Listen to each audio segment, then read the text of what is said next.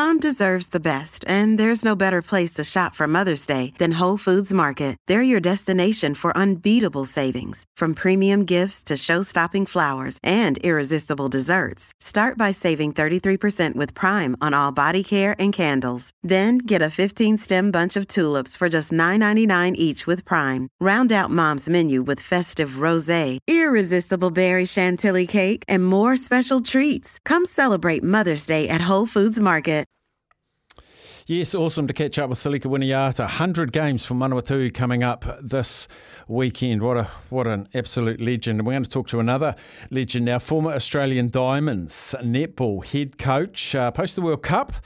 Glory to Australia. Not so much for us here in New Zealand and our Silver Ferns, but it's a great pleasure to welcome in for the first time Lisa Alexander to the show. G'day, Lisa.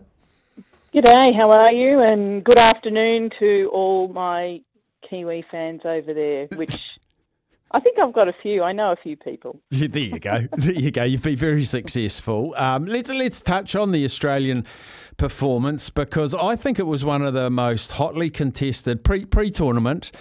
Quite often, for a number of years, it was, will it be New Zealand or Australia? Now we chucked in England and we chucked in Jamaica, and some of the emerging nations have got stronger as well. Yeah, look, they certainly have, and I was reflecting on it with one of your colleagues in New Zealand yesterday. It's probably been since 2015, I reckon, the World Cup here in Sydney, that really we've started to see other nations emerging to take over the mantle from New Zealand and Australia. So England were pretty strong there too, and Jamaica was a very, very tough semi-final leading into our final against New Zealand, back in Sydney. So particularly the last World Cup where I was head coach Liverpool, that I tried to explain to our media here in Australia, because they just don't hear over here. They just see Australia winning all the time. But it really was a top four or five when you include Jamaica. But South Africa were our semi-final, and they were extraordinarily tough in Liverpool. To win that match, to get through to the final, was an enormous achievement for us. And we nearly got there. As I've said to many people, we just ran out of time in the end, because I think, you guys were on Casey Kapua, and it was also Amarillian Acanazio was also in. They were very injured, so I don't think they would have lasted much longer, but they got the victory over there. But this latest World Cup, you've got Uganda, you've got Malawi, South Africa. It's really a top 6, top 8 even, that are becoming much more competitive, which is great for global netball. And most of these teams, Lisa, like the New Zealand team's preparation is the ANZ Premiership. You have a similar type competition in Australia, as do England. And I always think this could well be the measure of the strength of the domestic competitions once we take them on. There's not as much international between teams as other codes like rugby and cricket, etc. Do you think that's a fair barometer, that what we saw was the strength of the local competitions, they bore fruit at the Worlds? Yeah, I really do, particularly around Jamaica. Having, I think it was 6 of their players, or 5 at least, that are playing regularly in the Suncorp Super Netball over here in Australia has definitely added to the strength of Jamaica, and it's making them a real threat. The semi-final that Australia had to play against them, I was not convinced that we could necessarily get over Jamaica. I was very concerned and worried. But in the end, I think we played an extremely disciplined, tactically smart game against them, and we used our bench very, very well to get that victory over Jamaica. So really that was like the gold medal game. And I think us coming up against England, we had probably 2 of their players who are regulars in the Suncorp Super Netball as well over here in the domestic competition.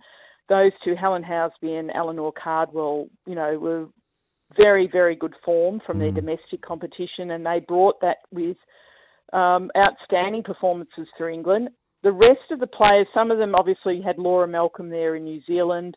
The rest of the players playing their trade in English Super League, which, having experienced that, it is very good, but it is not up to the standard of what happens here in Australia. And I think the countries that had players playing in this competition here in Australia had a great advantage at the World Cup.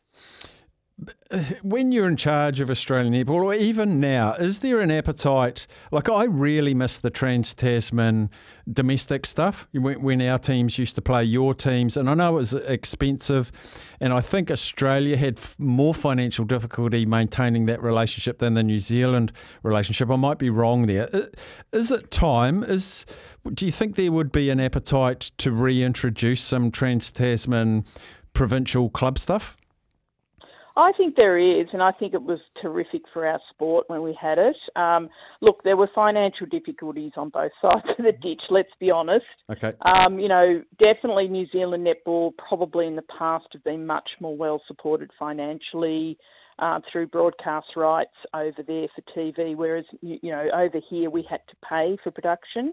We now at least don't have to pay for production, but we still have, fairly draconian shared arrangements with getting income in. So it is tough. I know there have been private backers that have wanted to put private equity into getting netball up to that next level.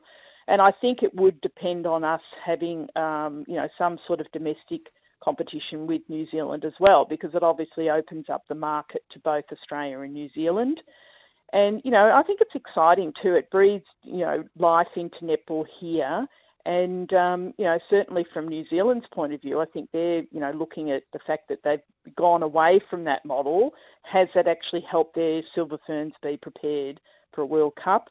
I think you'd say on the evidence available that has not been the case. So I think there will be some discussions from New Zealand's point of view particularly, but also from Australia's. I think, again, opening up the market means we're going to get bigger dollars into the broadcast, and also, sponsors and corporate partners will look to expand, the market that they get to, get the viewers watching the game and watching their ads. Yeah, and women's sport's gone through an absolute renaissance here in New Zealand in the last 24 months, with the Rugby Women's World Cup going gangbusters, sell-out stadiums with the FIFA Women's World Cup. I think it's time now administrators can go with a lot more receptive, I think, commercial audience to get some financial backing. And with the finances, I mean, I don't know the details, but there's been headlines that the club competition over in Australia's got a $7.5 million hole. That might be a bit sensationalised. I don't know.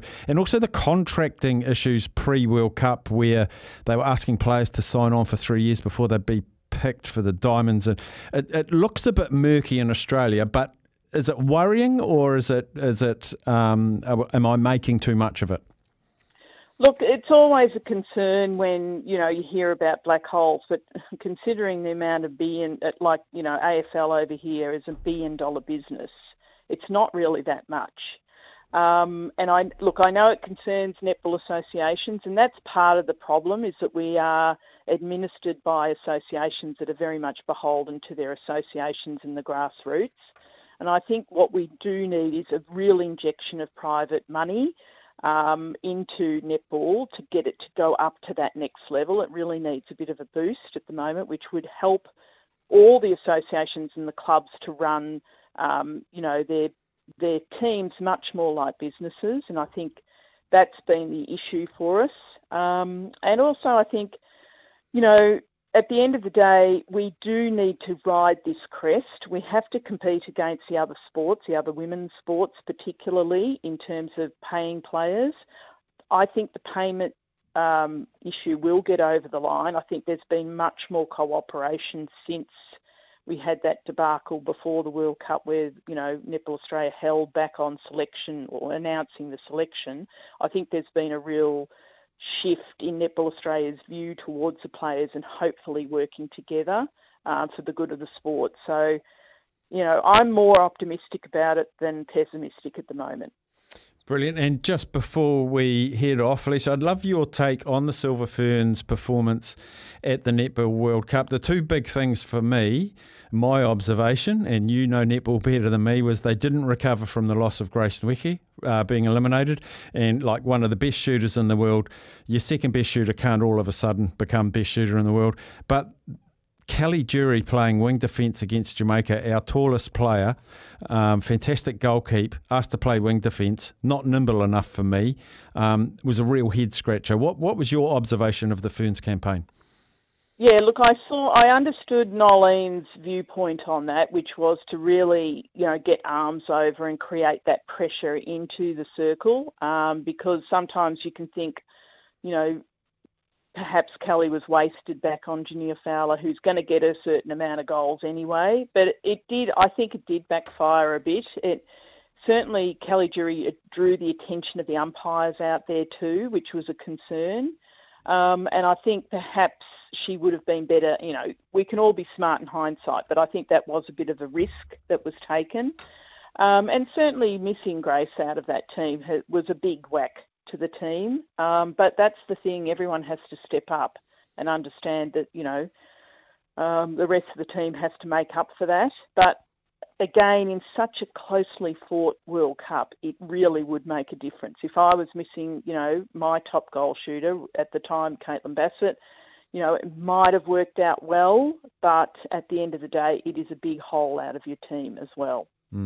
Hey, Lisa, really appreciate your time. Enjoyed our chat today. I'd love to get you on again some stage. Thank you very much. There she is, Lisa Alexander, former Australian netball coach. Fascinating insights. Speaks really, really well. That's our netball update. Let's have our new sport and weather update with Johnny Mack.